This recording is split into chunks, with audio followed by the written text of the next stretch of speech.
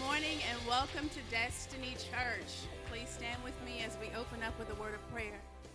Father God, we thank you, Father God, for this opportunity to come once again into your house with our brothers and sisters. We thank you, Father God, that your word tells us that you are already here. For where two or three are gathered, there you are in the midst. And as we begin to praise and worship you, Father God, you will come in and you will inhabit those praises. And as we worship, you will come in and you will sit with us. You will commune with us.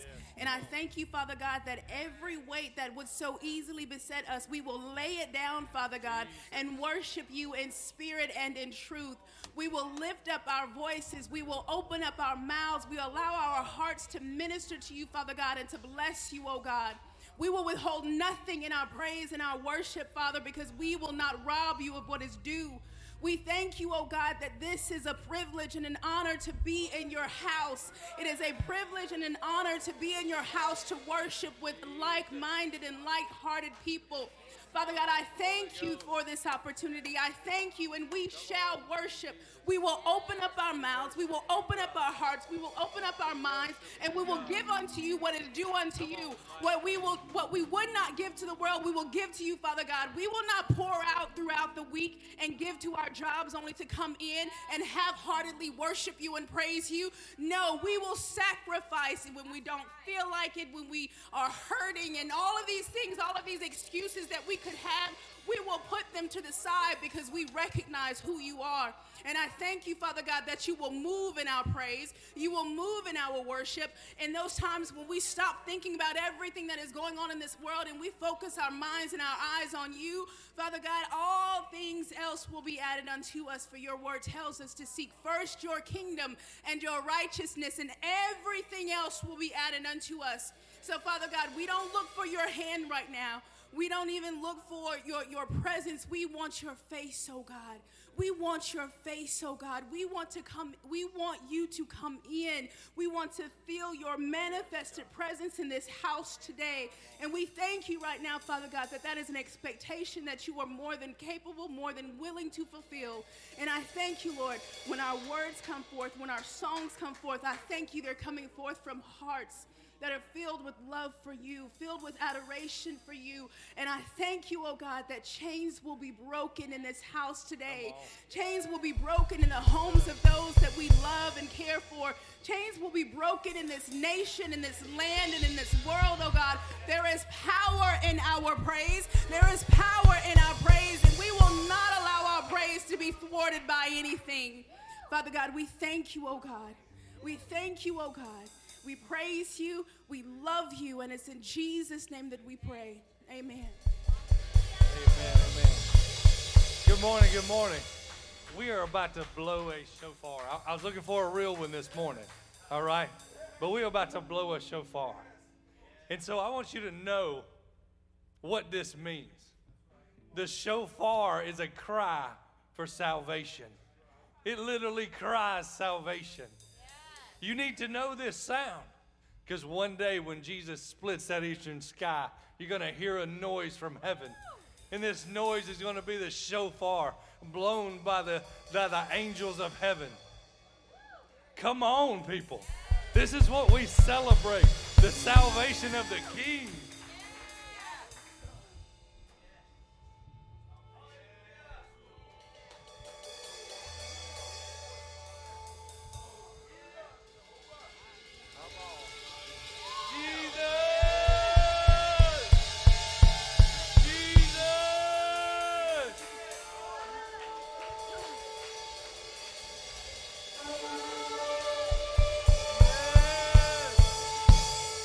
We are ready, God.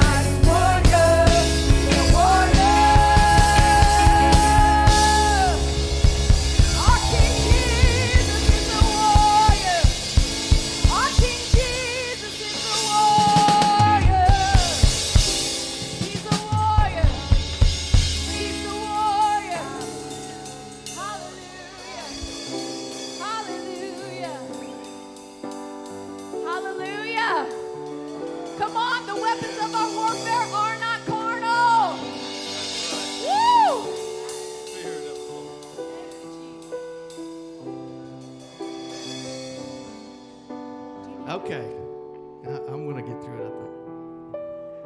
It's Communion Sunday. Thank heavens. So if you haven't received the elements and you would like to take communion with us, just raise your hand and somebody will bring them to you. So Friday morning, Miss Karen had been studying.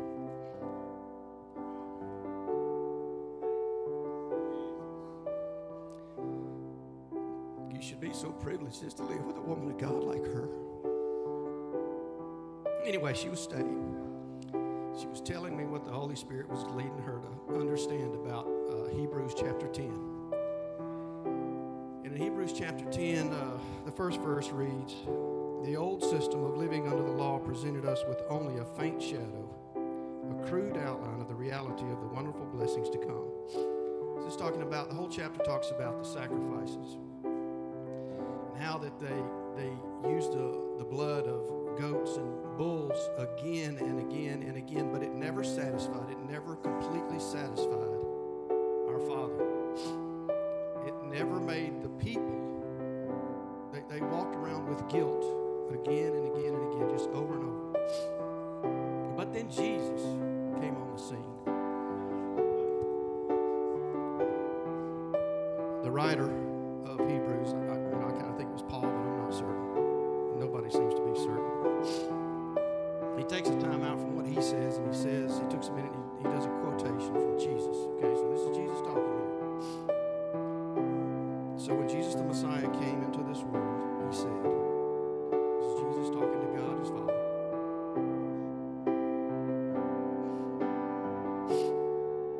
Since your ultimate desire was not another animal sacrifice, Jesus says this, "You have clothed me with a body, that I might offer myself instead.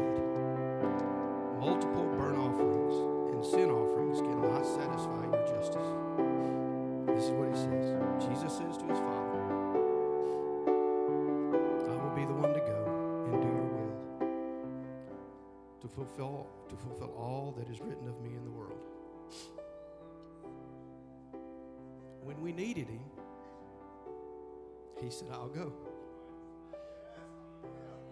You know, when I was a kid in Sunday school and stuff, it kind of seemed like Jesus came on the scene when he was born of the Virgin Mary. And as a little kid, that's kind of the way I pictured it. That's where he started. But we got to remember, he's been there since the beginning of time, whenever that was. Always been there. And now he sits at the right hand of the Father. And he's looking down at you. He's looking down at you, just waiting for the next thing you ask him for.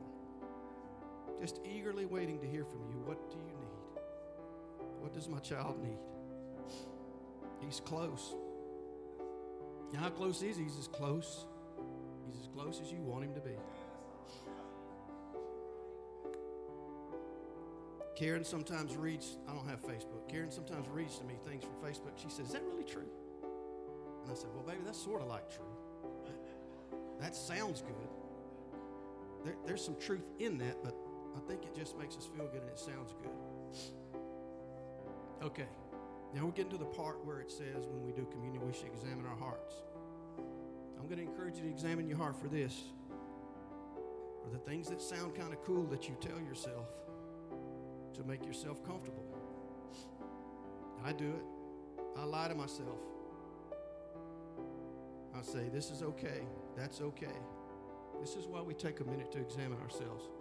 It's not that we don't know. We just haven't looked closely. We take a moment and we look closely and say, what is it that keeps me from being so close to Jesus that I feel like the child that just ran and jumped up in his arms and he held him and he prayed blessings over them. That sweet place where we're just right up next to him. We know all is well. We all have relationships with people. I have a relationship with my wife. I know when things are not well. Don't fool yourself. You know when things are not well with you and God. He's right there. It's up to you to just examine your heart and kick out the stuff that's not really true and deal with the truth that he loves you.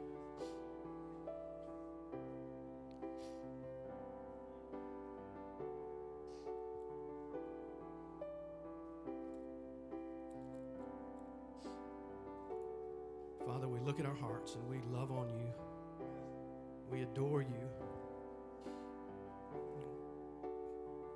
God, I just ask you as we begin to look into our hearts, that you would actually show us the things that are sort of like true but aren't really true. And let us deal with those things with your Holy Spirit and walk right up next to you.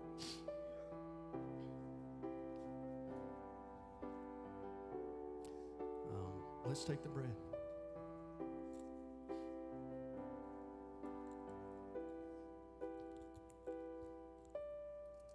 Thank you, Lord, for your body that was broken. The immeasurable sacrifice that you made that we could have life eternal. Life eternal with you. Take the juice. Thank you, Lord, for your blood that was shed that washes away the sins of the world. Not just this whole wide world, but washes away my sin, God. Washes away these people's sin. Every one of us. None of us are so special that you can't wash away our sin. Thank you, Jesus.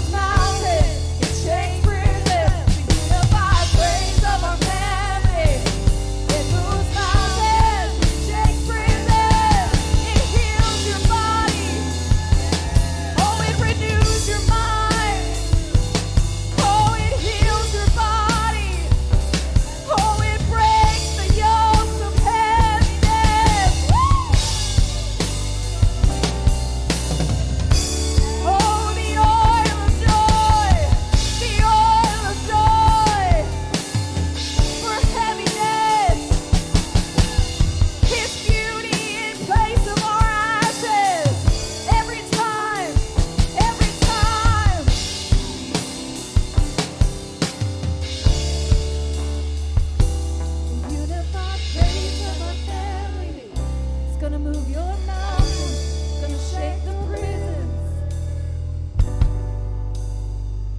It's gonna heal your body, renew your mind. The unified praise of a family. It's gonna break the chains. It's gonna break the chains. It's gonna tear down the strongholds. 'Cause that's what this mighty weapon from our God is here to do. Pull down your strongholds. Pull down your strongholds.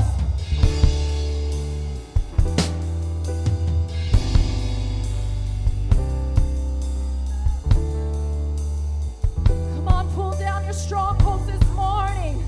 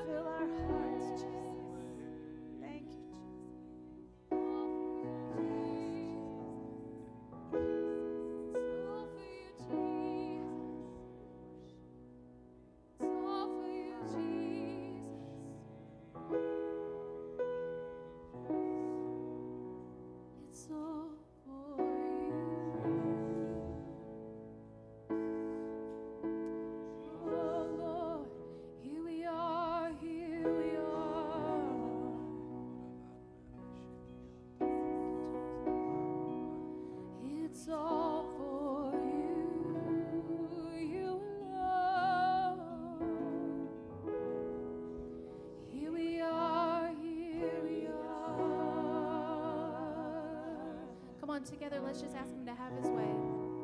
So come and have your way. Lift it up. Have your way. Come and have your way.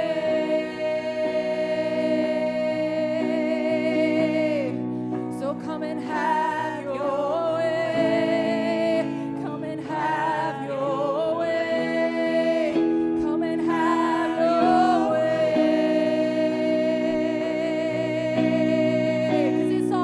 'Cause it's all for you, Lord. Oh, here we are, here we are. Come on, just put yourself on the altar of worship. Tell him you're here for him this morning. Oh, you alone, Lord. Here we are, here we are.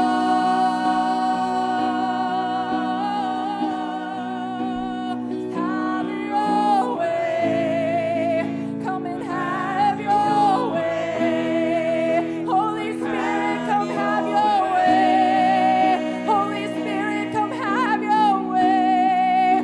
Come and have your way. Come and have your way. We're yielded. We're yielded.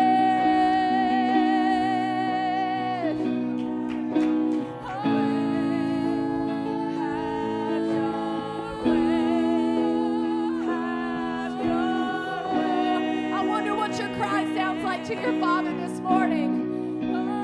Have your way. Have your way. Have your way.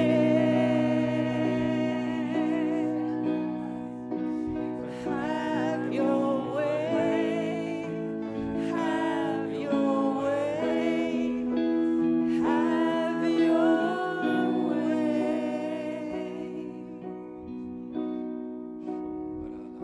Bless the Lord, oh my soul, and let all that's within me shout out. Oh, let it shout out. Bless the Lord, oh my soul, and let all that's within me cry out. Come on, pour it out. Oh, bless the Lord, oh my soul, and let all that's within me cry out. Come on, bless the Lord. Bless the Lord. Woo! Bless the Lord, oh my soul, and let all that's within me cry out. Let it shout. Let it shout. Let it shout. Bless the Lord, oh my soul, and let all that's within me cry out. Oh, let it shout. Bless the Lord, oh my soul, and let all that's within me cry out. Cry out. Cry out. Bless the Lord, oh my soul, and let all that's within me cry out.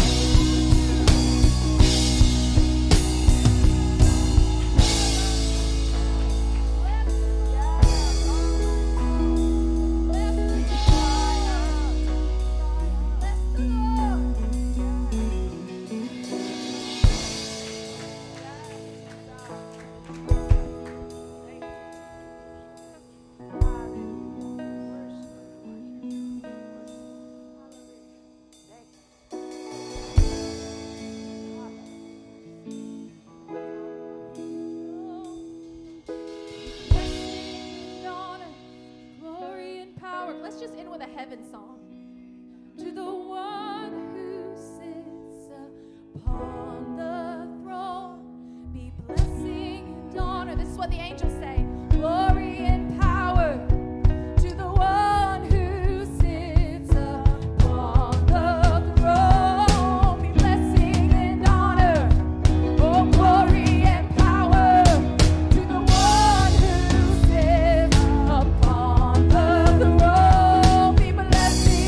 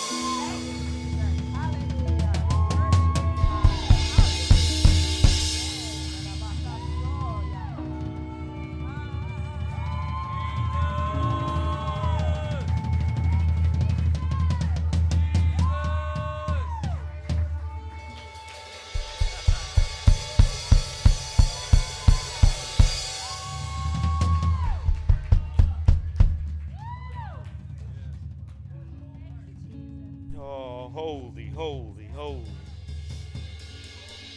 Oh. Come on, can you feel that this morning? Oh. Just sit there for a second. Come on. Just let that minister to you, his presence. Come on, holy. Oh, Father. Oof. Man. Can I be honest with you? Can I be real? Is real okay? You know, sometimes you just got to cry out to him. And it doesn't mean things are wrong, but sometimes it's that worship, it's that cry out, it's that shout out. You know, I was on the way to the church this morning, and man, I just started screaming. And I just started shouting for my family, and I just started shouting for this family. And I said, the enemy's not welcome. And I said, Lord, I'm going to cry out to you this morning. I'm going to shout out to you. So bad I'm losing my voice. Because he needed to hear it. He needed to know that I was crying out to him. That I don't need anything else. I don't need anything else, anybody else. I just needed his presence. And I need him to know that I loved him that much. Oh, when you shout out to him, man, he answers. And he shows up. Oh, and he loves you. He wraps his arms around you. Oh, it's so good. So what started out as a shouting moment in my car turned into a weeping moment. And then I had to get out and pump the gas as I'm weeping and crying. And people were like, I don't know what's wrong with this guy. But I broke the law. I didn't turn my car off. I just had the worship music cranking. And I'm like, you know what? I don't care. I'm going to pump gas in my car with tears in my eyes. It was almost like I didn't have the money to get it. That's how I was that thankful. I've been there. I've been there where I was that thankful. But I was so thankful for his presence. Just driving this morning. And man, when you can come together as a family like this and we can shout out, when we can cry out, and it's in your own thing because it's all coming from you. And we can do that together. Oh, his presence will come fill this place. That's what it's about. That's what it's about. It's about worshiping him. That's why we come together on Sunday. You don't come together on Sunday to get some fancy word from some guy with a microphone. You come to worship him. You come to cry out to him. You come out to give him everything you got. You come out to give him everything you got every single Sunday morning.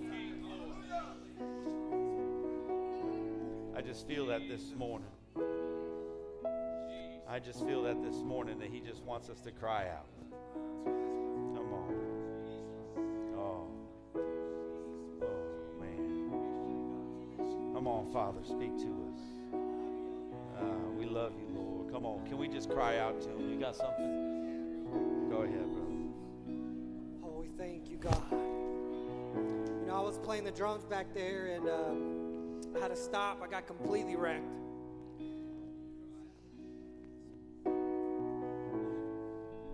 That's normally what happens when you hear the voice of the Lord. It completely wrecks you. And I'm pretty good at doing a couple of things at the same time because, you know, I'm a drummer. But I couldn't continue. And I just heard the voice of the Lord, and he said, let the King of Glory come in. That's right. Holy God. And he just completely unraveled me. I heard him say, let the King of Glory come in. And then when I thought I finally was a little over it and I was better, I heard him say, the King of Glory is here. Come on. And I saw the King of Glory walking through the chair. Come on. Yes, Father.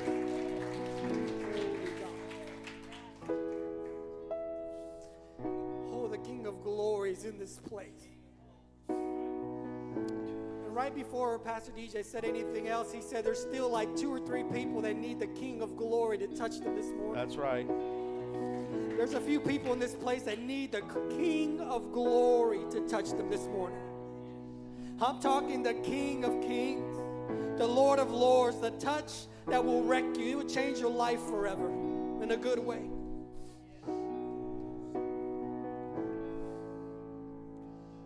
Sarah, if you could just lead us into something. I just feel the King of Glory is in this place. And this morning, if you leave here without a touch from the Father, it will be on you. Remember that woman who was just desperate?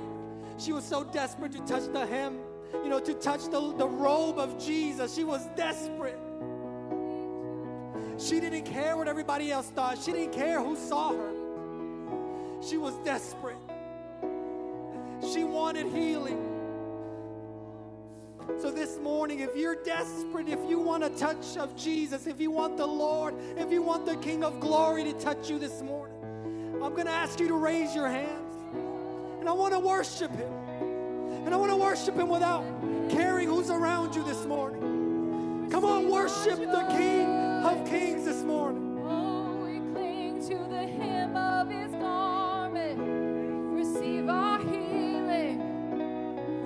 We're gonna cling to the hem of your garment. Receiving our joy, our healing, our hope. We cling to you, Jesus. Come on, cling this morning. Cling this morning. Receive your healing. Receive your joy.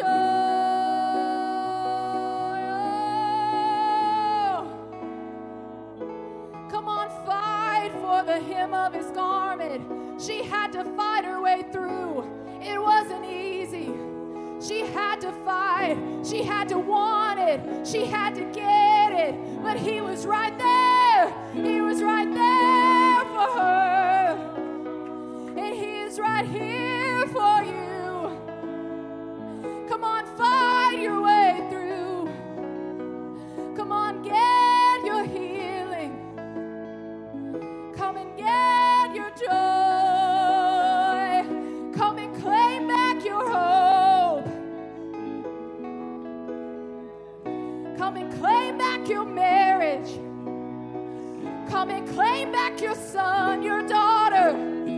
Come and take them back this morning. In His glory. It's in His glory. That's the manifested presence of our King Jesus. We're gonna stand in His glory, where everything is changing. We're gonna stand in His glory, where everything is changing. Come on, just declare everything's changing this morning. Everything is turning around. Everything is turning around.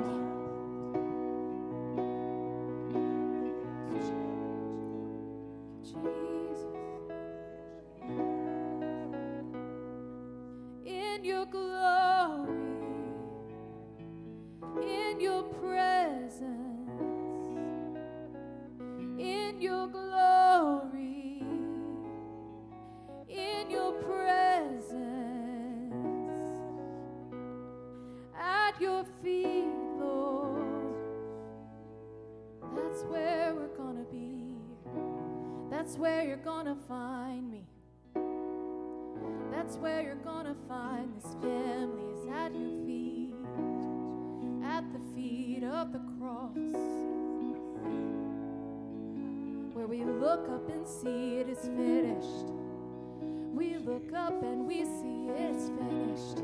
Come on, look up and see it is finished. It is won. It is done.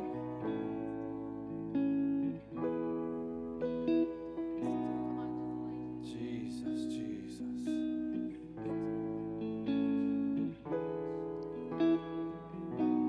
I want to take you to a place this morning. I want everybody to close their eyes. I want you to focus on Jesus for a second.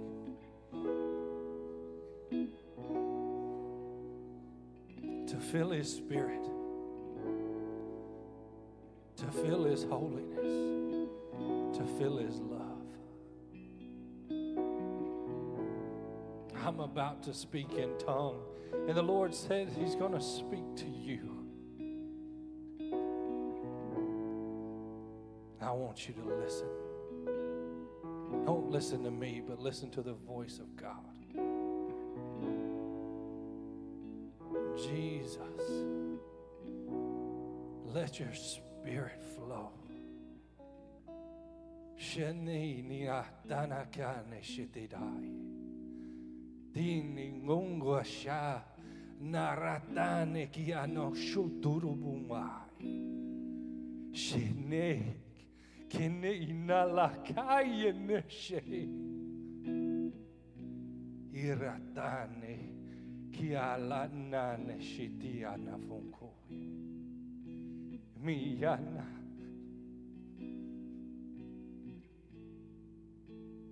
Mianana.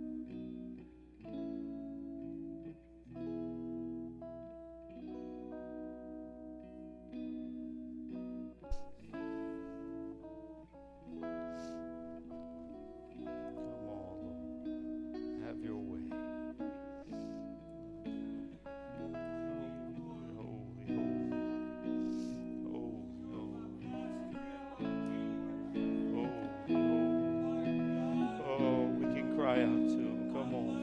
Holy, holy, holy, holy, holy, holy, holy,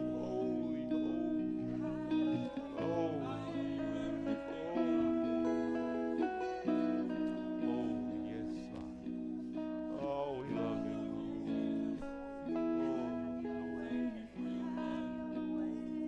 Oh, touch him, Lord.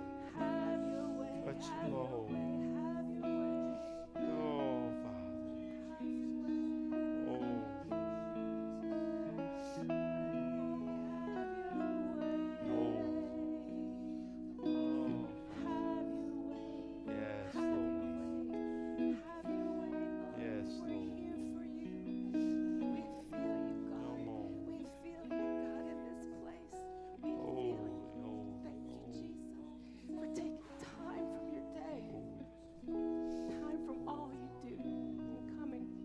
Us. If you don't feel it, oh my gosh, Jesus is in the house. Jesus is in the house. We had a word. We had an interpretation, which was proper, but it was God. God is here. God is moving. If you need anything, I'm not a preacher. I'm not a music leader, but if you need anything, you need to be down here. You need to be on your knees, wherever you're at, or standing with your hands up to heaven. Because there's no better time like right now. He is here. I mean, I just can't hardly contain it. So have your way, Father. Have your way. Have your way. Thank you, Jesus. Come on, Lord.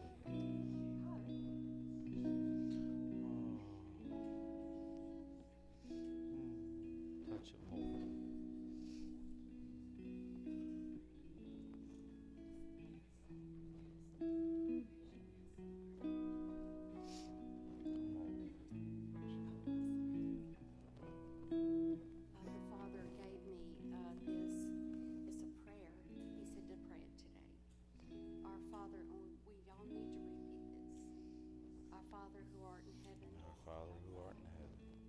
Hallowed be thy name. Hallowed be thy name. Thy kingdom come. Thy kingdom come. Thy will be done. Thy will be done. On earth as it is in heaven. On earth as it is in Give heaven. us this day our holy bread. Give us this Forgive day us our trespasses. Forgive us for our trespasses. As we forgive those who trespass against us. lead us not into temptation, but deliver us from evil. For thine is the kingdom, the power, and the glory forever. Amen. Come on, come on. That's how we finish that right there. Come on. His is the kingdom, the power, and the glory. Come on, can we lift up a shout of praise in the house? Can we honor him this morning? Can we give him what a king deserves in the house? Come on, we love you, Father. Ha ha. Oh, Father. Woo. Come on, we love you, Father. Oh, take a moment, collect yourself, say hi to somebody. We'll be right back.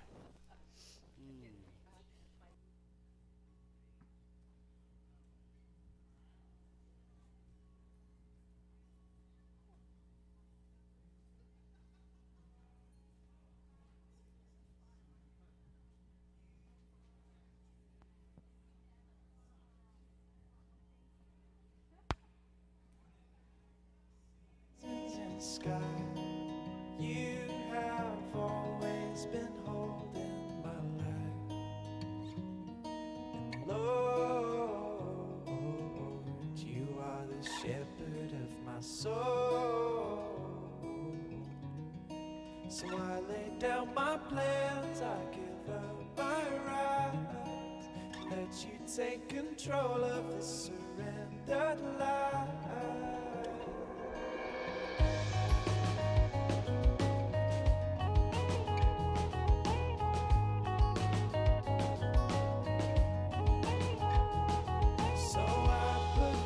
Trust in the one who created the stars and the sun. Oh, you are eternally kind, always faithful and endlessly wise. Lord, you are the shepherd of my soul. So I lay down my plans, I give up my rights. Let you take control of this surrendered life. And Lord, you are the shepherd of my soul.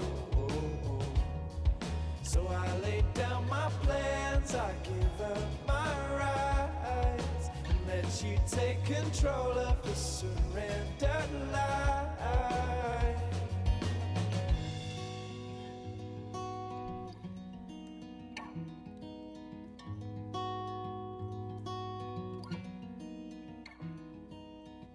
You comfort, you sustain, in shaking you remain, unmoved and unafraid, forever and always you lead me by still waters, lead me through the valleys, lead me in your wisdom, shepherd of my soul. You comfort, you sustain, in shaking you remain, unmoved and unafraid, forever and always you lead me by still waters, lead me through the valleys, lead me in your wisdom, shepherd of my soul. How's everybody doing? You guys doing okay this morning? All right, we got a couple. I know that's kind of tough to come out of that moment. It's kind of hard to get back into the groove of excitement when you're just completely drenched in his love. That's so good. That's so good. That's what we seek every time we come to be in his presence. Is just that right there. So if you're new to Destiny, welcome to Destiny Church. I'm DJ along with my wife Jules. We get the honor to pastor here, and we just love you guys, and we love this church, and we love our church family. And if come on, man, it's hard. I look out, and yesterday we were jam packed in here, so I think a lot of people forgot it was Sunday, because yesterday we pretty much had service in the house. It was standing room only, and I think people probably woke up this morning and said, "Oh man, I guess yesterday wasn't Sunday." But that's okay, because you're here for a reason today. God has a word for you. God has a word for you today. That's why you're here. But if you're new, do me a favor, fill out a Connect card let us know you came today. That's important. I love to reach out to people that are new. They take the time to fill out the card. I like to write a letter. I like to reach out to you. We like to call you. So please, if you don't have one, you can get one at Connection Point, big wooden desk out in the foyer. Don't miss that opportunity. Let us talk to you. Let us just pray for you. That's about it. We're not trying to get anything from you other than to get you some information. If you need to know more information about our church, you can download our app, or you can simply go online and get all the information about everything that's happening at Destiny. I believe that's all I'm going to say about that. There's all kinds of stuff out there. There is baptism coming up here next month, so if that's been on your heart, contact the church, sign up online. We'd love to do baptisms. That's just what we love to do, and it's a blast. We get to celebrate it, and it's coming up next month, so I look forward to that. So, Father, we love you, and we thank you, Lord. And, Father, we just surrender to you today. Father, I ask you to touch my heart, touch my lips, Lord. Let everything that come out of my mouth be ordained by you this morning. Father, we just surrender everything to you in Jesus' mighty name. Amen. Amen. Man, it's a good morning. It's a good morning. I'll tell you, we had an amazing day yesterday. We have an amazing family in this house, and I thank each and every person that had anything to do with yesterday. Come on, can we give our church family? I mean, we had everybody from setting up to cooking to serving to parking to cleaning to childcare to clean up to production to worship to greeting to ushers. And I can probably keep going because I probably left some stuff out. But we were able to come together as a family, which is what we do. It's who we are. And we got to honor and celebrate the legacy of a man whose life was taken way too early. But we got to do that as a family. And what we got to see is the healing power of the Holy Ghost. We got to see people come in with tears in their eyes and weeping, and we got to see them smiling, and we got to see them celebrating, and we got to see them fellowshipping afterwards. And they weren't crying leaving. They came in crying, but they didn't leave crying. And that's because they felt the love of the Lord. They felt the love of our church. That's who we are. That's what we do. We love on people because that's what we're told to do. And we're going to keep doing that. And we can't do it without you, so thank you so much. They were overwhelmed yesterday just by our love and the love of the Father. And that's all we can expect when we come in. That's all we can expect. So yeah, even got me because yesterday we finished up and I was like, oh, what a great service. Then I was like, oh, I got service tomorrow. I was like, I prepared so much for that because I knew how emotional that was going to be. And I got home and locked myself in my back room and said, all right, Lord, what do you want me to share with everybody this morning? And man, he just spoke to me in a different way. And he said, this is what you need to share. And then I needed confirmation. So then he gave me confirmation.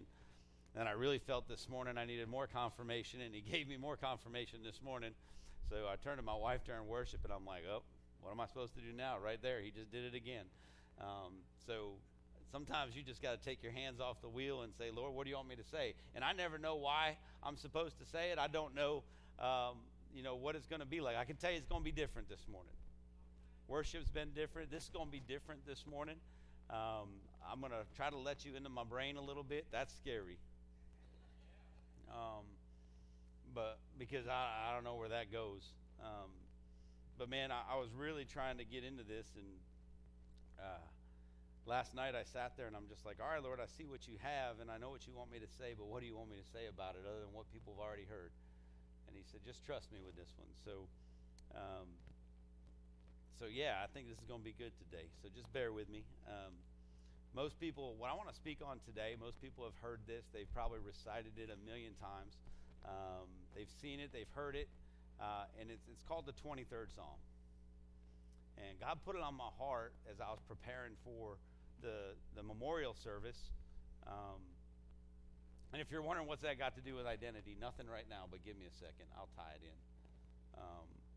But as I was preparing for that, I just kept reading that over and over again because it's one of those things that we consistently go into. It's something we share at memorial services. It's stuff we share at funerals. We share it, in all different kinds of places.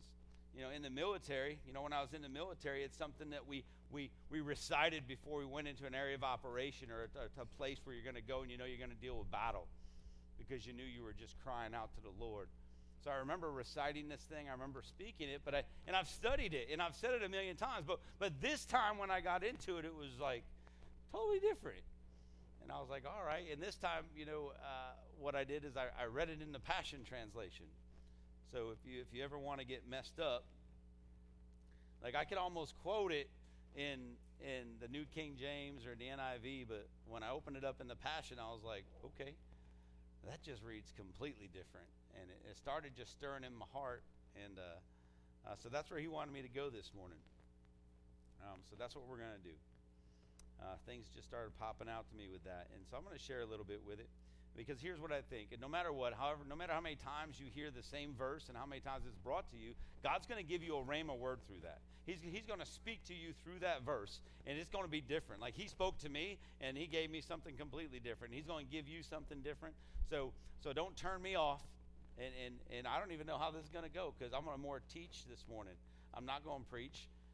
So we're going to just see where he wants to take us. But I really wanted to share kind of how I looked at this. I'm just going to walk you through my process of reading it in the New King James and then reading it in the Passion, and how much it spoke to me in those areas, and it started defining it more for me. It's more of a study process. It broke it down. So I'm just going to break it down for you this morning. I don't want you to leave here this morning not knowing what that verse actually means. And I think that's important, because we can say a verse over and over again and never actually look it up and go, well, and never study it and say, what's that verse all about? Like, how do I apply that to my life? And I believe that's where this is going this morning. So this is going to be a talk, I think. I don't know. I can already feel like it ain't going to be a talk. Whew, because I think of this, and I started thinking about when this was written, and this is David out in the field as a young shepherd boy working for Jesse, his father, and he's out there, and he's 16 to 17 years old, and he's by himself, and he has a whole, just, is it a herd of sheep, a flock of sheep? Somebody help me here, because my mind's going, I think it's a flock. At least it's a flock. It wasn't a pack, so we're good. But there was a whole bunch of sheep. And you can imagine what he was going through at that time. Could you imagine being the age of 16 and you're spending your nights and days out in the wilderness with nobody else? It's you and a bunch of sheep that you're responsible for. It gets dark. It's not like this where you just see like cities lighting up all over the place. He's out there. He's dealing with everything. He's dealing with every fear inside his body. He's dealing with every negative thought in his head. He's dealing with everything his dad told him or his brother said to him. He's dealing with the fact that he might have lost a sheep or two. He's dealing with the fact he's going to have to answer for that. He is out there dealing with everything. The fear of the world is on him. I don't think David was a shepherd boy that was like, bring on the world. I don't think so. I think he was scared. I think he was a frightened teenager. And I know that feeling because when I joined the military at 17, I thought I was prepared. I said, I'm ready to go fight for my country. And I remember being prepared for that. They take you through the walks, and they take you through the talks, and they take you through the training. But when you walk on the battlefield, when you walk in places where things aren't happening the way they're supposed to happen, there's a fear that's inside of you, and you can't stop that. Like, it's there. You just have to deal with it. You just have to deal with it. You need to know how to deal with it. And I believe the only difference between some of us and him is that he said, I know where to send it. I know how to deal with my fear. But it's normal. It was natural. He was a fearful 16-year-old boy trying to do what everybody thought had to be done. And he was put in charge of so much. And he was trying to honor that. And he had to face it. So that's where I want your mind to be as I read these verses today. And I'm going to read out of New King James first so you actually know what I'm talking about. Because if I read the other one, you're going to be like, what's he talking about? Never heard that before. So I'll read the New King James Version first, just so you know what verse I'm talking about. In case you didn't bring your Bibles, it will be on the screen. So the 23rd Psalm reads, the Lord is my shepherd, I shall not want. He makes me to lie down in green pastures. He leads me beside the still waters. He restores my soul. He leads me in the paths of righteousness for his name's sake. Yea, though I walk through the valley of the shadow of death, I will fear no evil, for you are with me. Your rod and your staff, they comfort me. You prepare a table before me in the presence of my enemies. You anoint my head with oil, my cup runs over.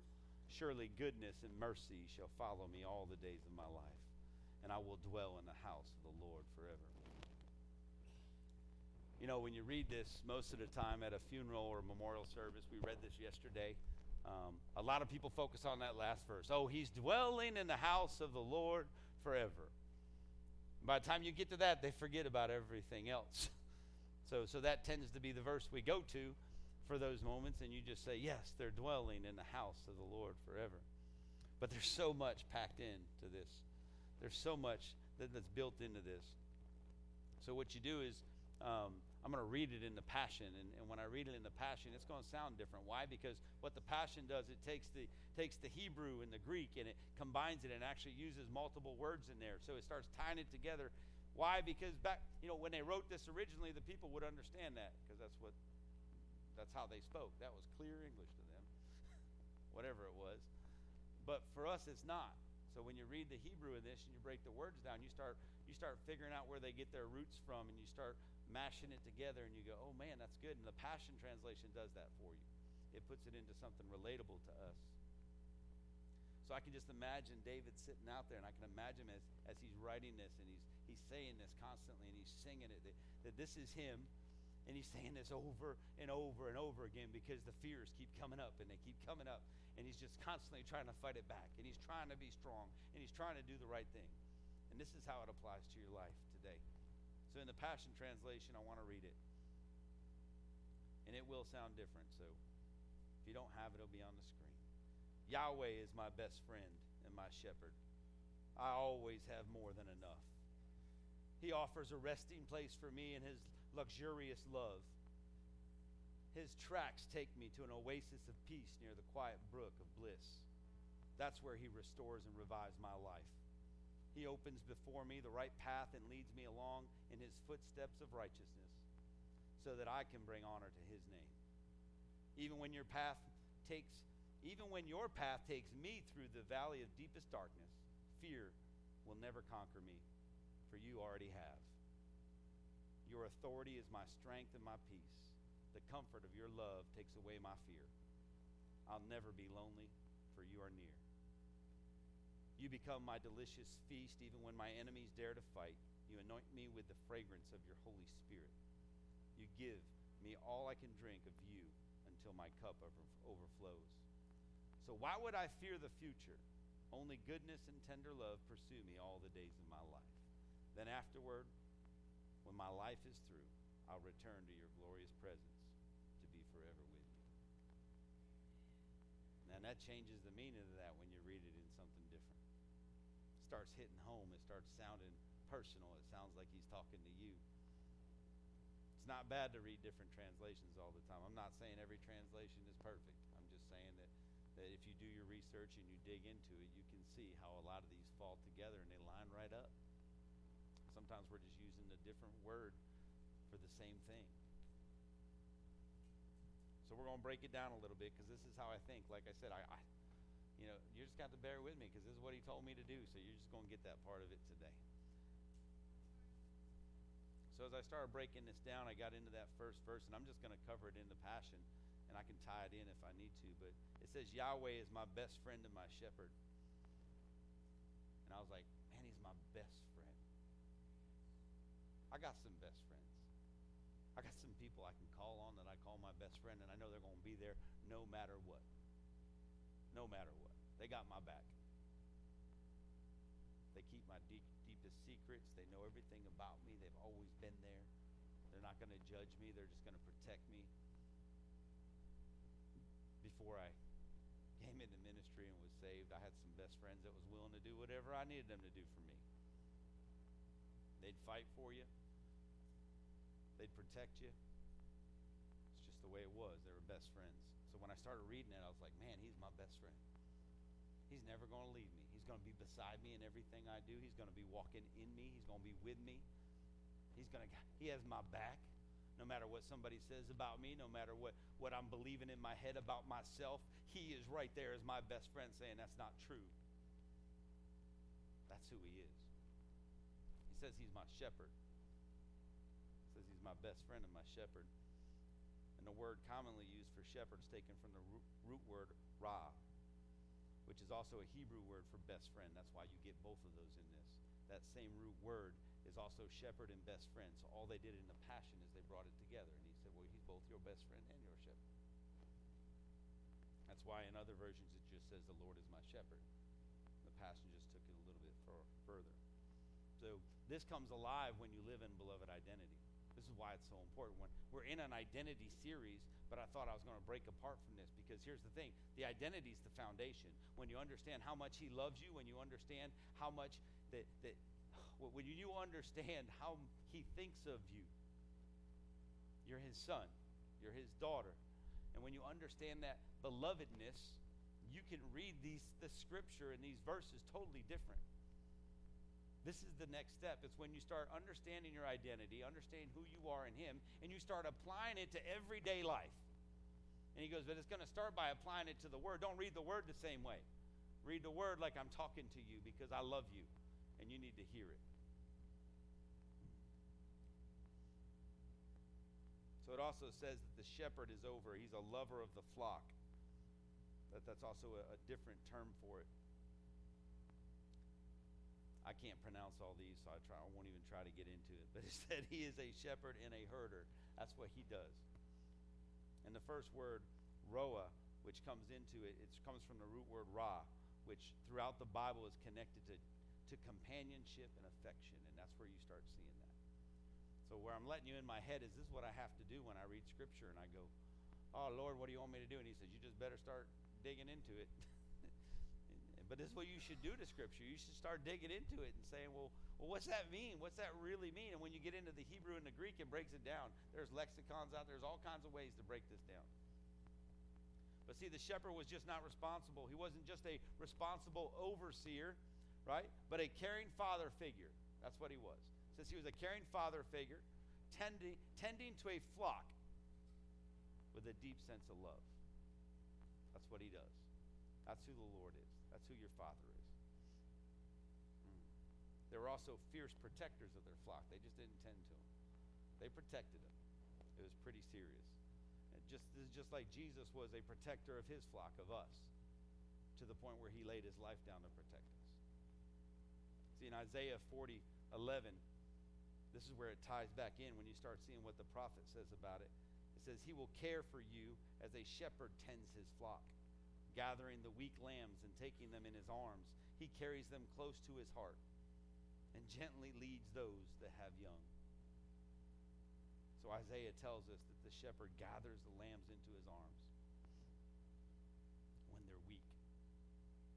So when you're weak, when you're dealing with stuff, when you're dealing with stuff in your mind, when you're dealing with stuff in your heart, when you're dealing with stuff in your family, at your job, when things are making you weak, he is gathering you up in his arms.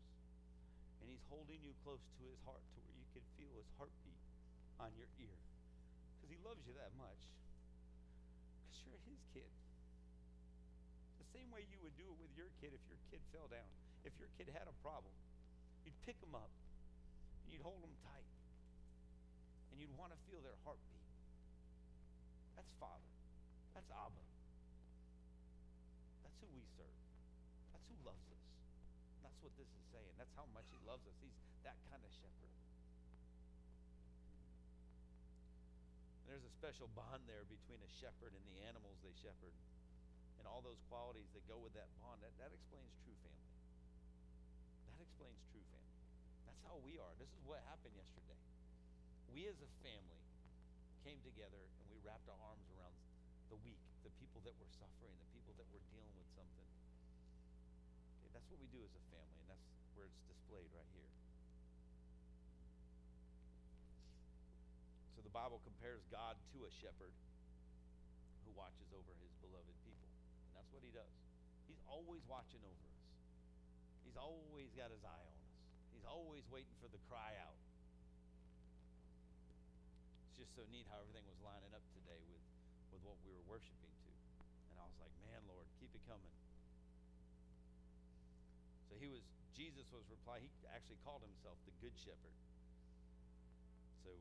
So we're going to cry out to him. When we cry out to him, he is our protector and he's our friend. But it takes us crying out like we did this morning. There's nothing wrong with that. And you can cry out in your own home. You can cry out in your prayer closet. You can cry out in your car. You can crowd in the church. But he's there just waiting for you to do it. He's waiting for you to just cry out to him and welcome him into your heart. And when you do, he protects you. He heals you. He guides you. He steers you.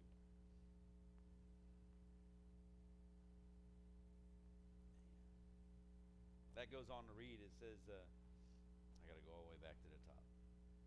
So it says, Yahweh is my best friend and my shepherd. And it says, I will always have more than enough. Ties right into that. I shall not want. Means I'll lack nothing when I have him. You need to declare this in your life. This needs to be declared over your life, that he is all you need. You will lack nothing when you surrender to him. He'll fill up every desire in your heart. He can take care of any addiction that's happening in your life. He can take care of any relationship that's not been right, anything you've been asking for in life. Maybe you've been praying for kids and you can't have kids. Maybe you've been praying for a spouse and you won't get a spouse. Maybe you've been praying for your kids to be healthy and it's not happening. He says, guess what? I'm your shepherd. Cry out to me. That's what he's saying. He says, cry out to me. Because when you do, when you trust in me, you lack nothing. I'll give you everything you've been wanting. I'll take care of it. You won't want it anymore. You won't. You got to cry out to him. See, that's the key. I know. I was there. I know what that looks like. I know what it's like to cry out that, Lord, I've lost my family. I've lost my finances. I've lost everything. And you're the only thing I have left. And he restores it all. And not only restores it, he gives you abundantly more than you've ever had before. That's good stuff. That's how you read this. You'll lack nothing with him. It doesn't mean you're not supposed to want. He's not saying don't want stuff. He's just saying that you can want it. But trust me on this one, that with him, he's going to give you everything emotionally, physically, spiritually to get you through even if you don't have it. He wants to bless you. He wants you to have what you want. But sometimes that's not going to come in your time. It's going to come in his time. And through those times when you're wanting and you're wanting and you're wanting, guess what? He's there to comfort you. He's there to wrap his arms around you. He's here to take it all from you and say, guess what? Don't worry. Live in peace. Let me comfort you. He's more than enough.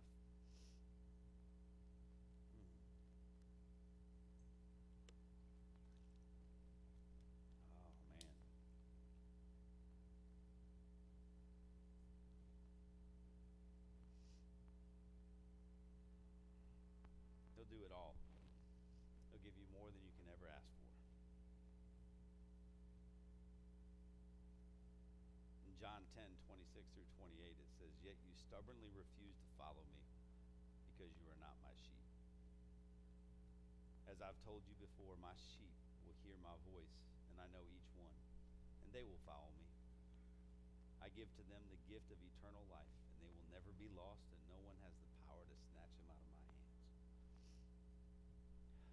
That's powerful. He says, you're my sheep. You'll hear my voice. And he goes, I hear yours. And he goes, if you just surrender that to me, nothing will ever snatch you out of my hands. You'll never want. You'll never be in lack. I mean, he's going to take care of you. And I'm sorry, but this is how I read it. This is what processes in my head when I go through this. It goes on to read in the second verse. It says, he offers a resting place for me in his luxurious love. His tracks take me to an oasis of peace near the quiet brook of bliss. That lines right up with, he makes me lie down in green pastures and he leads me beside the still waters. So he's talking about meadows. What he says here is when he's talking about this, he gives you a resting place. He takes you out of the wilderness where you're struggling, and he says, I'm going to bring you. They would bring their flock to the field where they could graze, where it was safer. Why? Because you could see the enemy coming. So he says, when you come to him, what he wants to do is he wants to gather you, and he wants to take you to a resting place. See, the sheep could rest. They could rest in the field because they were safe, because they trusted the shepherd. And the shepherd could rest because he knew he had a better eye on everything coming around him.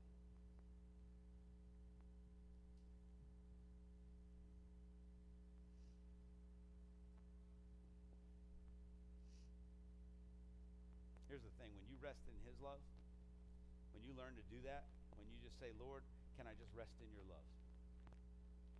That's where he wraps his arms. His love, see, his love is actually his light. We talked about that. God love is God light. So if God's light is love, right? So we have God's light in us, and when we rest in his love, we rest in his light, darkness can't come around, right? You can't. Darkness can't be anywhere light is. The only time darkness exists is when there is no light. So he says, guess what? If you rest in my love, if you rest in my light, there will never be darkness around you. But you have to rest in that. You have to believe in that. You have to seek it. You have to give it to him.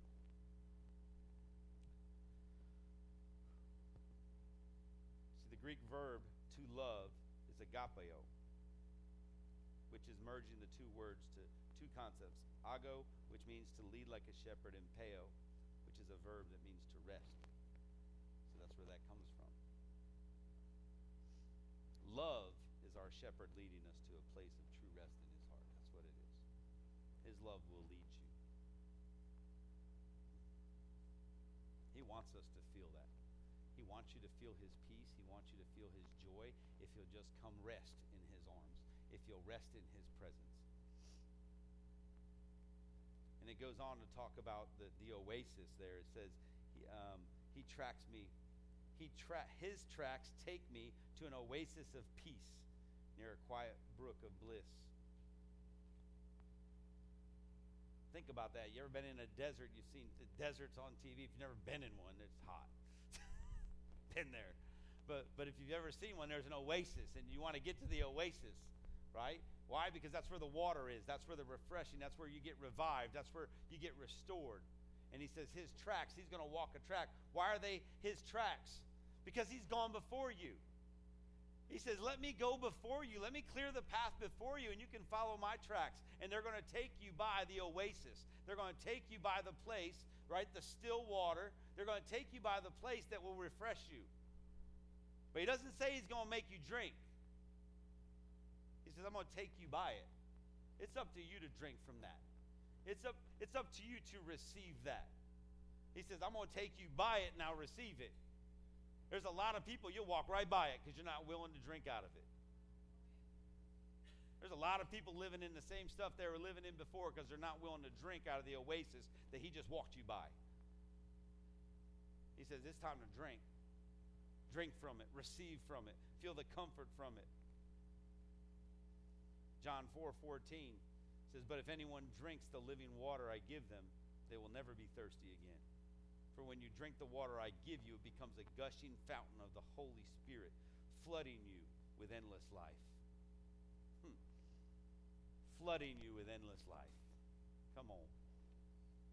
If anyone drinks the living water.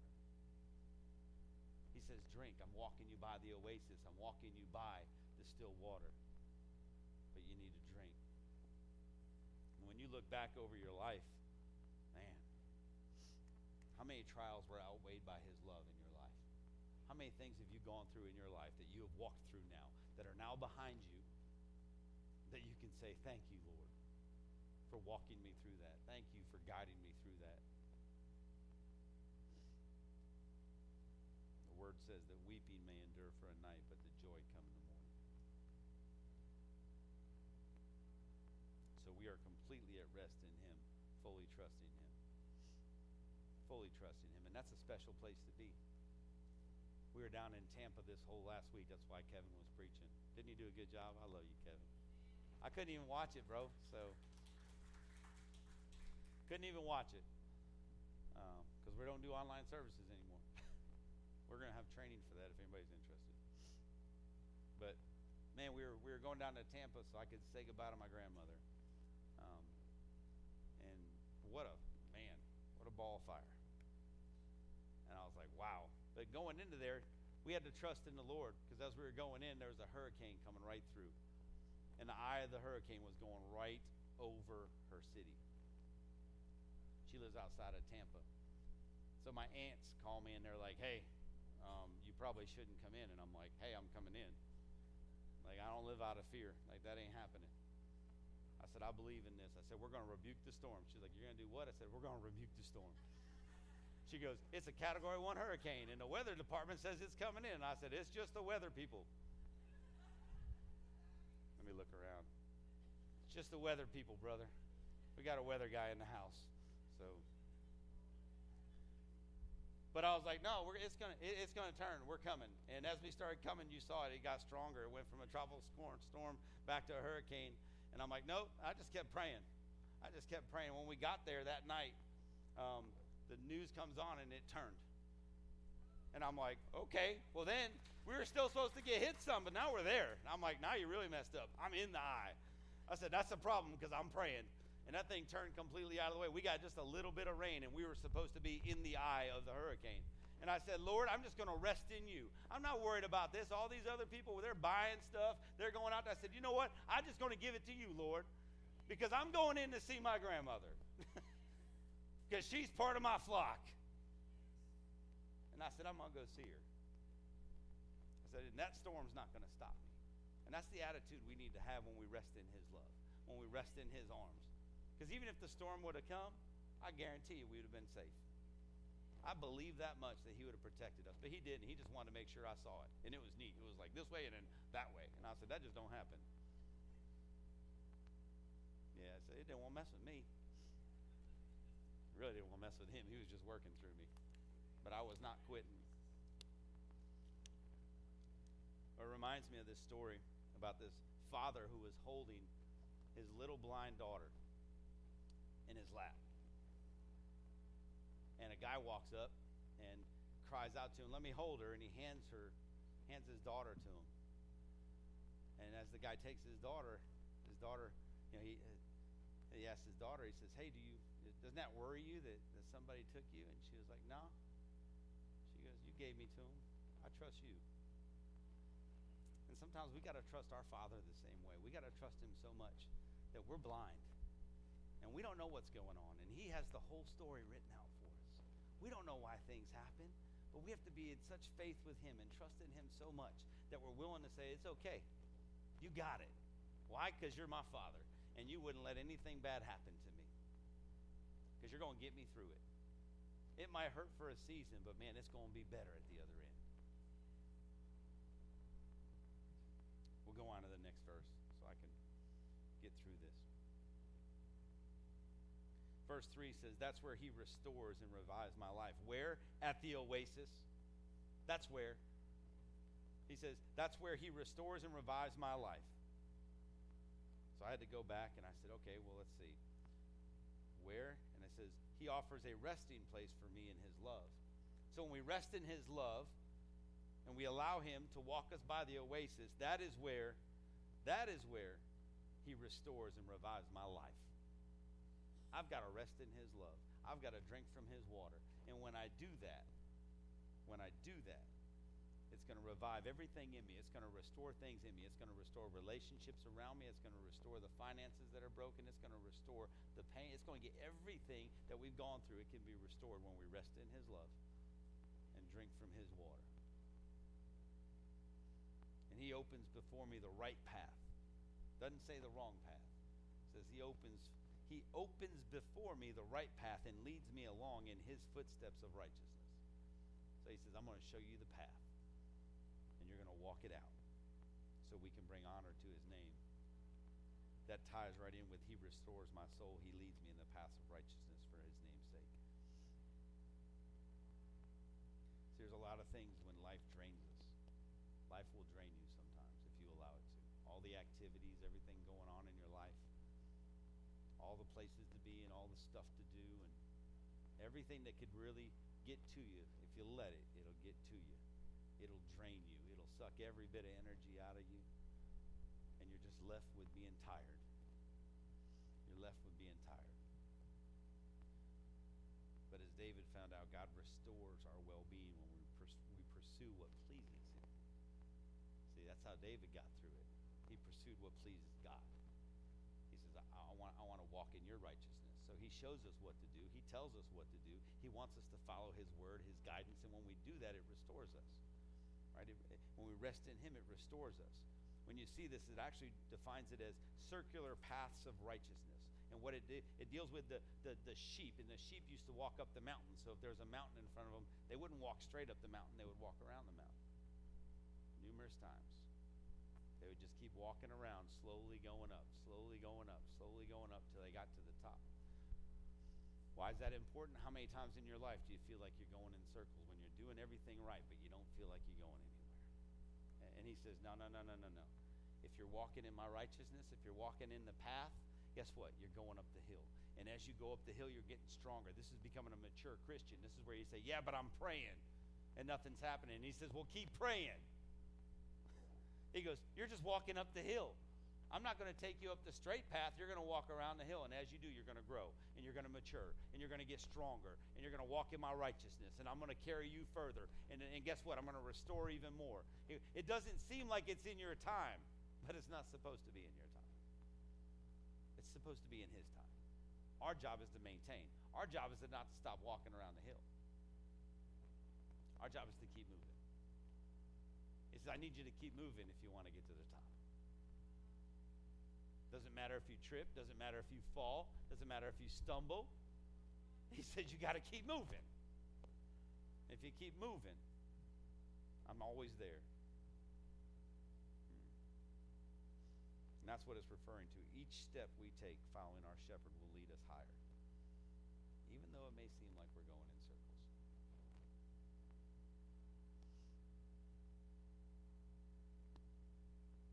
Verse 4 says, even when your path takes me through the valley of the deepest darkness, fear will never conquer me, for you already have. Your authority is my strength and my peace. The comfort of your love takes away my fear. I'll never be lonely, for you are near me.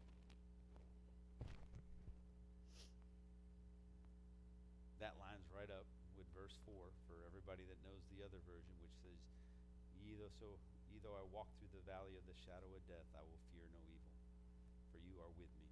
Your rod and your staff, they comfort me.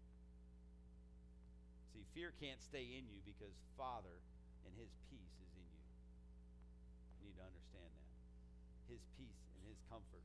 And when his peace and his comfort is in you, there is no room for fear in your life. And as David's writing this, I believe that's what was going through him. As he's out there in the fields, he is so filled up, and he's praying all the time, and he's worshiping his Father. And he goes, I'm so full of your peace and your comfort, the stuff that's in front of me, I don't even care anymore. You're going to get me through it. And when it talks about his authority, it refers to a rod and a staff. But it also refers to his authority on earth. But it ties right into your rod and your staff, they comfort me. And when you break that down, you want to look at what that is. The rod and the staff, they were both used to keep for the predators and for the sheep. It was used for both. Because guess what? The lion's out there. The word says that the enemy is like a roaring lion, and he's prowling around, right? Ready to devour, ready to kill, steal, and destroy. So the staff, what that represents, he always carried a staff, and it gives us it gives us rest. His staff will give you rest. The staff was a tool to lean on. See, so what the shepherd would do is he was walking in the fields, he was using this staff to lean on when the ground wasn't level, when things weren't, when there wasn't a solid foundation. He said, I need to lean upon your staff. That's what it was used for. That was one of the uses for it, because it was sturdy. It was even when he was exhausted. So when the shepherd was exhausted, they'd have to lean on the staff. How many times have you been exhausted where you've had to lean on his staff? He says, look, when you're tired, when you're weary, lean on me. I got you. He says, lean on me.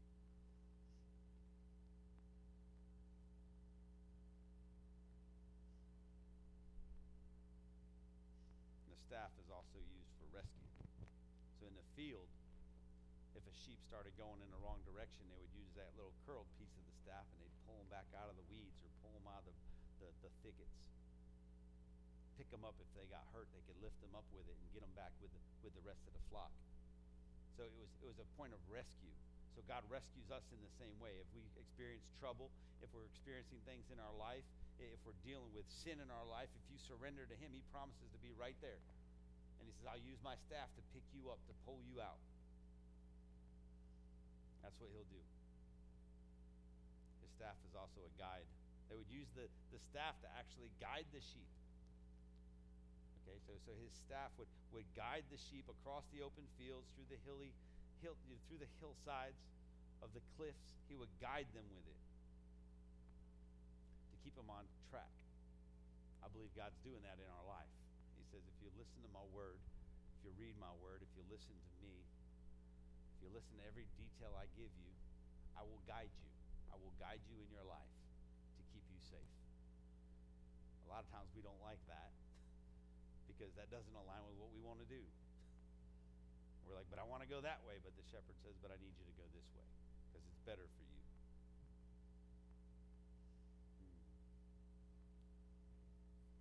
And when he leads us, he'll bring us to those places. What did it say before? He leads us to still waters. He leads us to the oasis. He does that with a staff. You guys okay with this so far? I'm just kind of talking to the family right now. Just sharing what he puts in my head sometimes. He also, other than the staff, he has a rod. And now the rod, not like you probably have been told, is not to beat your kids. That's not what it's for, Kevin. Get that one off the plate, man. But they actually use the rod to defend the sheep against the enemy. So they would attack the enemy with the rod. It was big, strong. It was a very hard object that they could beat the enemy up with. And since the sheep weren't very smart, it was up to the shepherd to actually defend his flock. That's why he had it. That's why he had the rod. It wasn't to beat the sheep. It was to beat the things coming at the sheep. But he would go before him, and that's what God does. Father goes before us with his rod, and he takes down the enemy. And he clears a path for us so we can continue walking in the right direction he wants us to go. But that rod was also a symbol of love, because the shepherds would use the rod as a counting mechanism. As a counting mechanism. If you go back to Leviticus, it'll tell you that the rod was used by priests to count the tithe. Well, shepherds would use the rod and they would hold it out, and they'd use the same methodology when it would come in and the sheep would walk by. They would use it as like a counting point so they could count the sheep as they come by to make sure they never lost one. Why does that matter? Because he counts you. He counts you in his family. You are one of his. And he has eyes on you all the time, and he wants to know where you're at because he loves you. And he's counting you everywhere you go to make sure you didn't fall off, and to make sure you didn't fall away, to make sure you didn't slip, to make sure you didn't give up, to make sure you didn't give in. And he says, I'm counting you every step of the way. And he does that with his rod.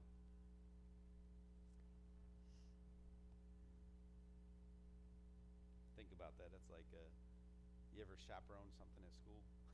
Bunch of kids on a bus. I coached high school football, same thing.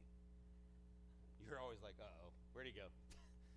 We lost one. We know that's trouble. Or if you ever went somewhere with the Purdue's. Head count all the time. How many we got? We got them all here. Count them up. Same thing, right? It's important. You don't ever want to lose somebody, right? And he doesn't want to lose anybody. He's so passionate about you. You're his child. He loves you. He loves you. He will not lose you. He's going to do everything in his will to not lose you. But you have to drink from the water. You have to make the decision. You have to do something.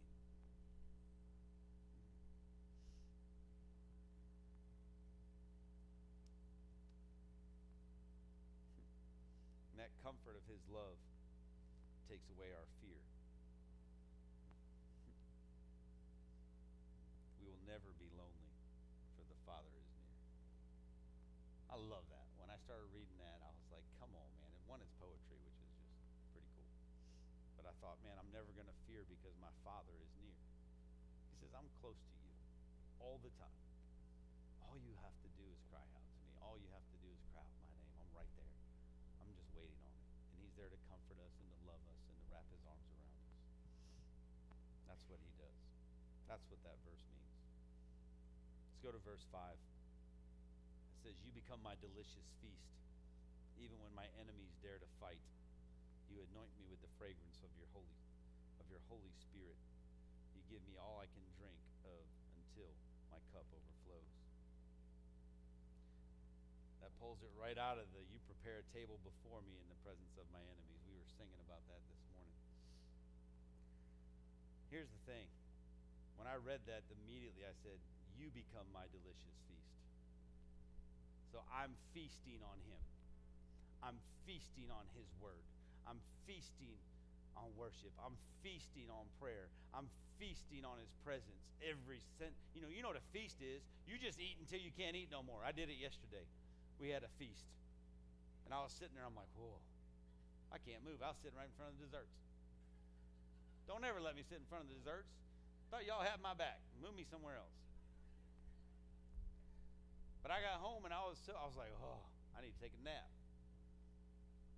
But here's the thing, that's a feast. And he says, you need to feast on me. You want to get through stuff? You want to make it through the hard times? Feast on me through those hard times. You want something different? Do something different. Because if you're getting the same results, of what you're doing right now, you're not doing it right. He says, you want something different? Do more. Do something different. You want to get rid of an addiction in your life? Feast on him, not the addiction.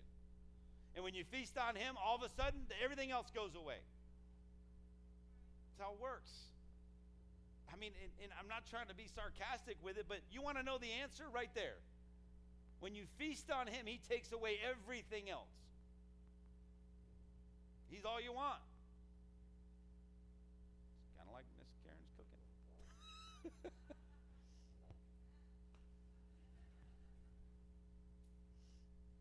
But he says, you become my delicious feast even when my enemies dare to fight. They dare to fight. You can't fight me.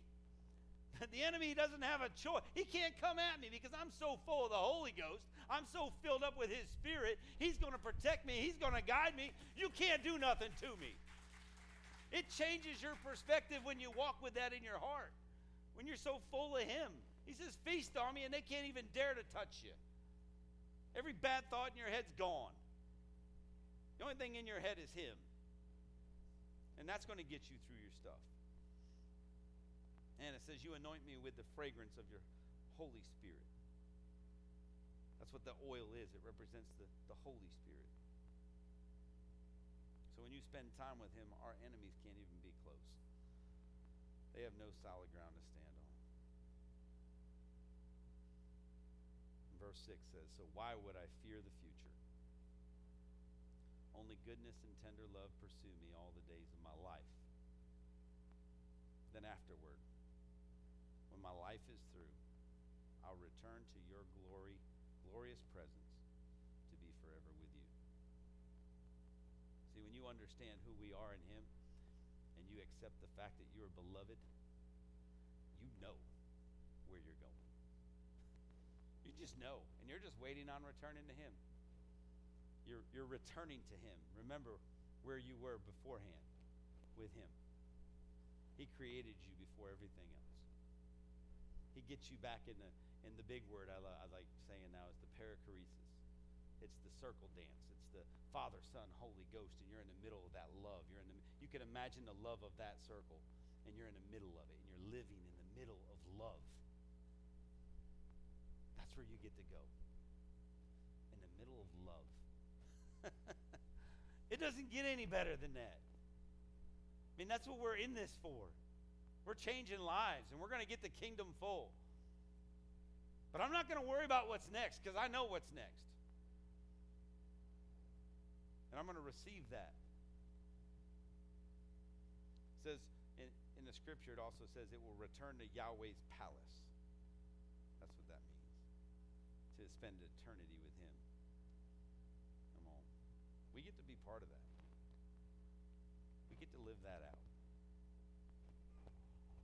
So look, when you read this verse, just don't read it. Allow God's word to reveal itself to you. Allow God to give you a word through it. Research it more. Dig into it more.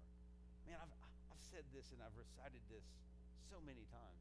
But when I read it this time, he just released something completely different to me. And I was like, Well, I'm going to study that, and now you got to study it with me. So what we see here is a perfect display of Father's love for us. That's what this is all about. A perfect display of his love, his protection, his guidance, his ability to lead us and steer us on a dangerous, scary, and sometimes what we think is an unbearable circumstances. He is with us. He will guide us. He will lead us through it. Man, he wants us in his presence. He wants us. He counts us as family. We're his flock. And maybe you want that today. Maybe that's something you don't have. You don't know what that is. You don't understand what it's like to feel like you're part of something bigger than what you've ever seen. Maybe you've been in a valley and you just can't get out on your own. He said, well, grab a hold of my staff and let me pull you out. He said, that's what my staff's for. He said, allow the authority of my staff to pull you out of wherever you're at. I realized something. I've been pulled out of some stuff. Spiritually, emotionally, physically. If you're ever getting pulled out of the mud in your truck, let somebody pull you out of the mud. Don't fight them. It's not worth it to fight them. Let them hook up and just yank you out. And that's what he says. He says, I'm going to bring my staff down there, and I want you to grab a hold. Then I just want you to rest in my presence and let me pull out of whatever mess you're in. You just let me pull you out. I'll restore what's right. I'll bring joy and peace and comfort back in your life. But just grab hold. Just grab hold. So if you're going through some stuff today,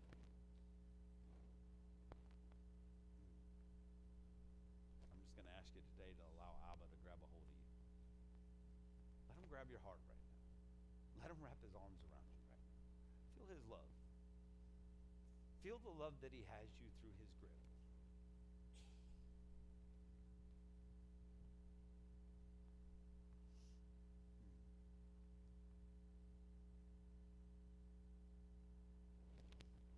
And always remember,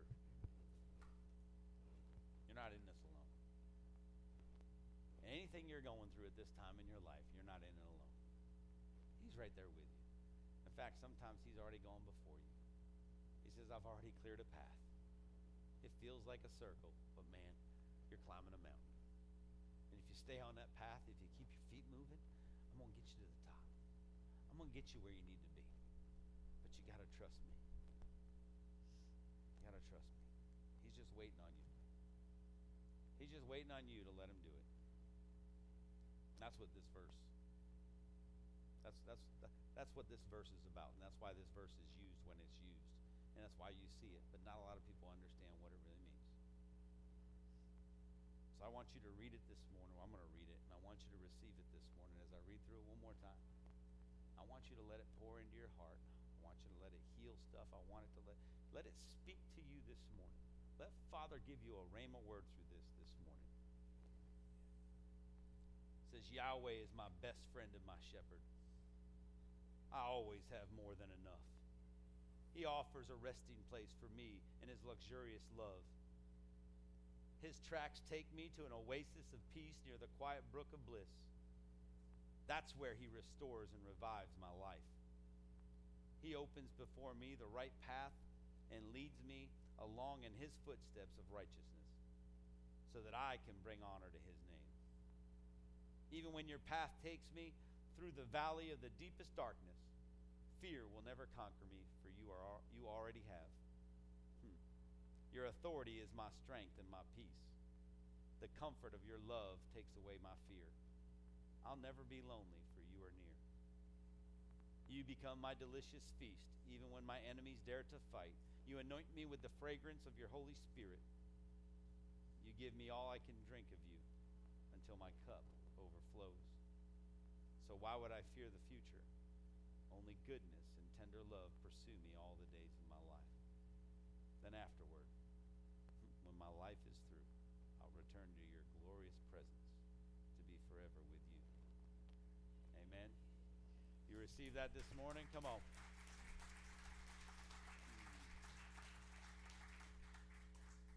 I believe this is working and weighing on some hearts in the building this morning. If you're in here, this should be just tugging on you. I believe, man, you can get into a rut. You can get into a rut with your spiritual walk. You can get in a rut with anything you're doing in your life. You can trip, you can fall, you can stumble. And he says, don't worry. That's why we were crying out. We were crying out this morning in worship. Why? Because, man, I just need you to pull me out of some stuff right now, Lord. And sometimes it's not something you put yourself in, but it's the worry and it's all that stuff that you allow to weigh you down as you care about other people. And he says, I'm going to pull you out. I'm going to help you out if you just trust me. So I believe there are people here who need to allow him to love you this morning. You need to allow his loving arms to wrap around you. And you need to feel his love. So I want to invite our prayer team forward. If you're here, come forward. Because I believe this is a time. This is a time of healing. This is going to be a time where you can cry out to him. This is going to be a time when you just say, Lord, I can't do it on my own. I need your staff. I need your authority to pull me out of everything. But I'm going to surrender it to you. And maybe today your first step is actually accepting him into your life as your personal Savior. That's important. You want to be part of the flock. He says, I love you that much. I created you. Now I want you to be part of my flock. I want you to come home to me. I care that much about you. That no matter what you've done, no matter what's happened in your life, no matter how bad it was, he's always been right beside you, whether you've known him or not. And he's just been waiting for you to call out to him. And he wants to do that this morning. He wants to grab a hold of you this morning. In Ephesians 2, 8 through 9, it says, For by grace you have been saved by faith. Nothing you did could ever earn this salvation, for it was the love gift from God that brought us to Christ. So no one will ever be able to boast, for salvation is never a reward for good works or human striving. You can't work your way into heaven. You can't strive your way in. There's no that boys that are going to get you there. It's a gift. And the only reason why you don't have it yet is because you hadn't received it. It's almost like he's got a, he wants to give you a birthday gift and you don't want to accept it. That never happens. But he's been working on your heart this morning, and so I want to work on your heart. The Bible says in Romans 10:9-10, if you declare with your mouth that Jesus is Lord and believe in your heart that God raised him from the dead, you will be saved. So here's the thing, you have to believe it. It's not the prayer that saves you. It's the heart change. It's the repentance. It's the I want to live for you, Lord. I want to be part of your flock. It's that heart change where you say, you know what? Man, I want to do better. Lord, I want to be more like you.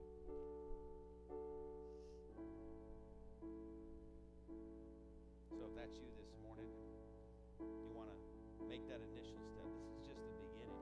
It doesn't end here. This is just the beginning. Because after that, we start climbing that mountain together. And he starts walking that mountain together with you. Man, and we mature in that. We grow in that. We pave the path for other people in that.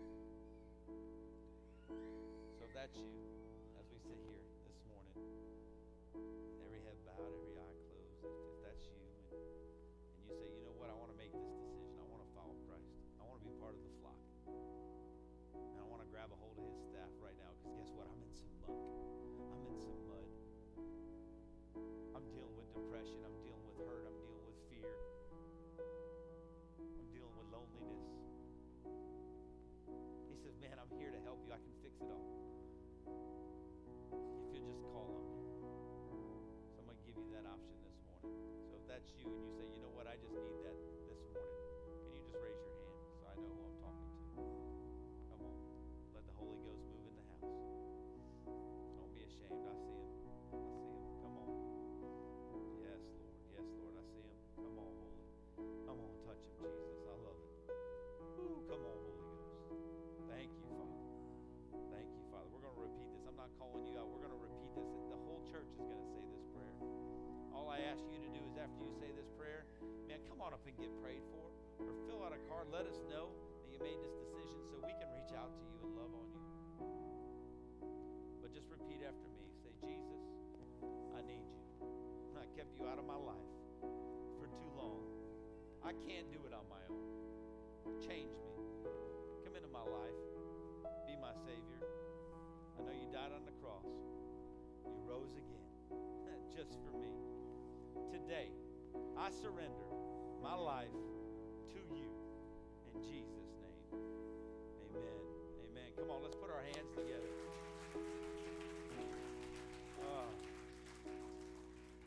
You guys get something out of this? Everybody good? All right. Well, guys, our prayer partners are up here. I'm going to turn it over to Kevin to close this out. If you need prayer before we leave, come up here so we can pray for you. Amen. Oh, what an awesome word. Amen. Oh, God is so good. Oh, we thank you, Jesus. We thank you, God. Before we go into a time of offering, the only thing I was going to say about the sheep, I love it. There is this cool thing about sheep that I found out, Pastor DJ, you know, just to piggyback off what you said. No, you know, it's really cool because if you were to go to like David's sheep and you're like, hey, Fluffy, you know, come here. Just come, you know, just come with me. Come on. It's interesting, but the sheep won't follow you. They won't follow you. And their ears are trained to the voice of their shepherd. You know, and they don't go to a training school like you would send a dog. It's that training comes through relationship with the shepherd. They know their shepherd's voice because they spend time with him. Because in the rain, the shepherd comes and tries to bring him under a tree or tries to bring him some sort of protection. And when the wolves come to attack, he strikes them down with a rod, like Pastor DJ was saying. I mean, it's so intense that when the shepherd even sighs to just get up, you know, oh, all right. The sheep already stopped eating and they're getting ready to move because they recognize the sounds. They recognize the voice of their shepherd. You guys go ahead and stand to your feet. Oh, we thank you, God. So this morning, I decree in the name of Jesus that God would start to tune your ear, that God would start to tune your spirit to hear him, to feel him. In the name of Jesus, I declare that you will start to see God, hear God, see the move of God in your life all around you. That your eyes would be opened to see the glory of God. You're going to start to see the goodness of God in everything and in every way around you. From the trees to the birds to your pets, everything. I pray to God right now in the name of Jesus that he will start to open your eyes and that you will see his goodness in the land of the living. So this morning, this is the time in our service where we worship God with our giving. And the only reason I don't read any giving verses is because you guys love to give. And you guys are amazing.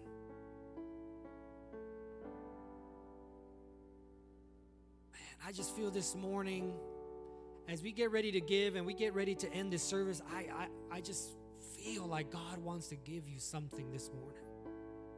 As we get ready to give, I feel like God wants to give you something this morning.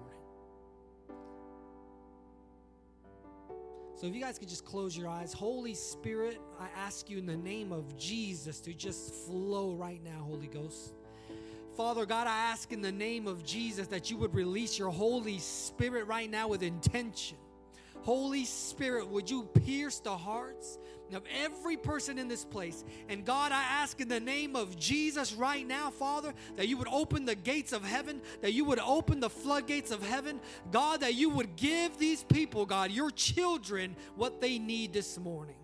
God, whatever it is, Father, whatever it is this morning, God, I'm asking you by the power of the Holy Spirit, the same power that raised Jesus from the dead, God, I'm asking in the name of Jesus that you fill us up with your Holy Ghost and that you would give us what we need this morning. Father, your word says in Psalms 23, we have all that we need. You give us all that we need, God. We lack nothing, Father. So I ask you in the name of Jesus and according to your word, Father, that you would give them, God, right now what they need, Father. Whatever they need, God, whatever they lack, Father, in the name of Jesus, we declare according to your word that we lack nothing, God. We lack nothing, God, spiritually, mentally, emotionally. God, we lack nothing in the name of Jesus, Father. We thank you, God. We thank you, and I thank you for your people. Now, God, as they go today, I ask that you would bless them, that you would protect them. God, that you put a hedge of protection around them, God, in the name of Jesus. Father, I loose angels, God, according to your word. I loose angels for them in the name of Jesus, God. So wherever they go, wherever they drive, Father, would you be with them in Jesus' name, God. Send their angels, Father, to be with them. God, I love them, and I know you love them. And Lord, I bless your people this morning in Jesus' mighty name. And everybody said, amen. Oh, we thank you. Hey, listen, we love you guys. God bless you. The ushers will be by the door if you'd like to worship with us and give. And please don't forget, our prayer partners are up here for you this morning, okay? We love you guys. God bless you. We'll see you next week.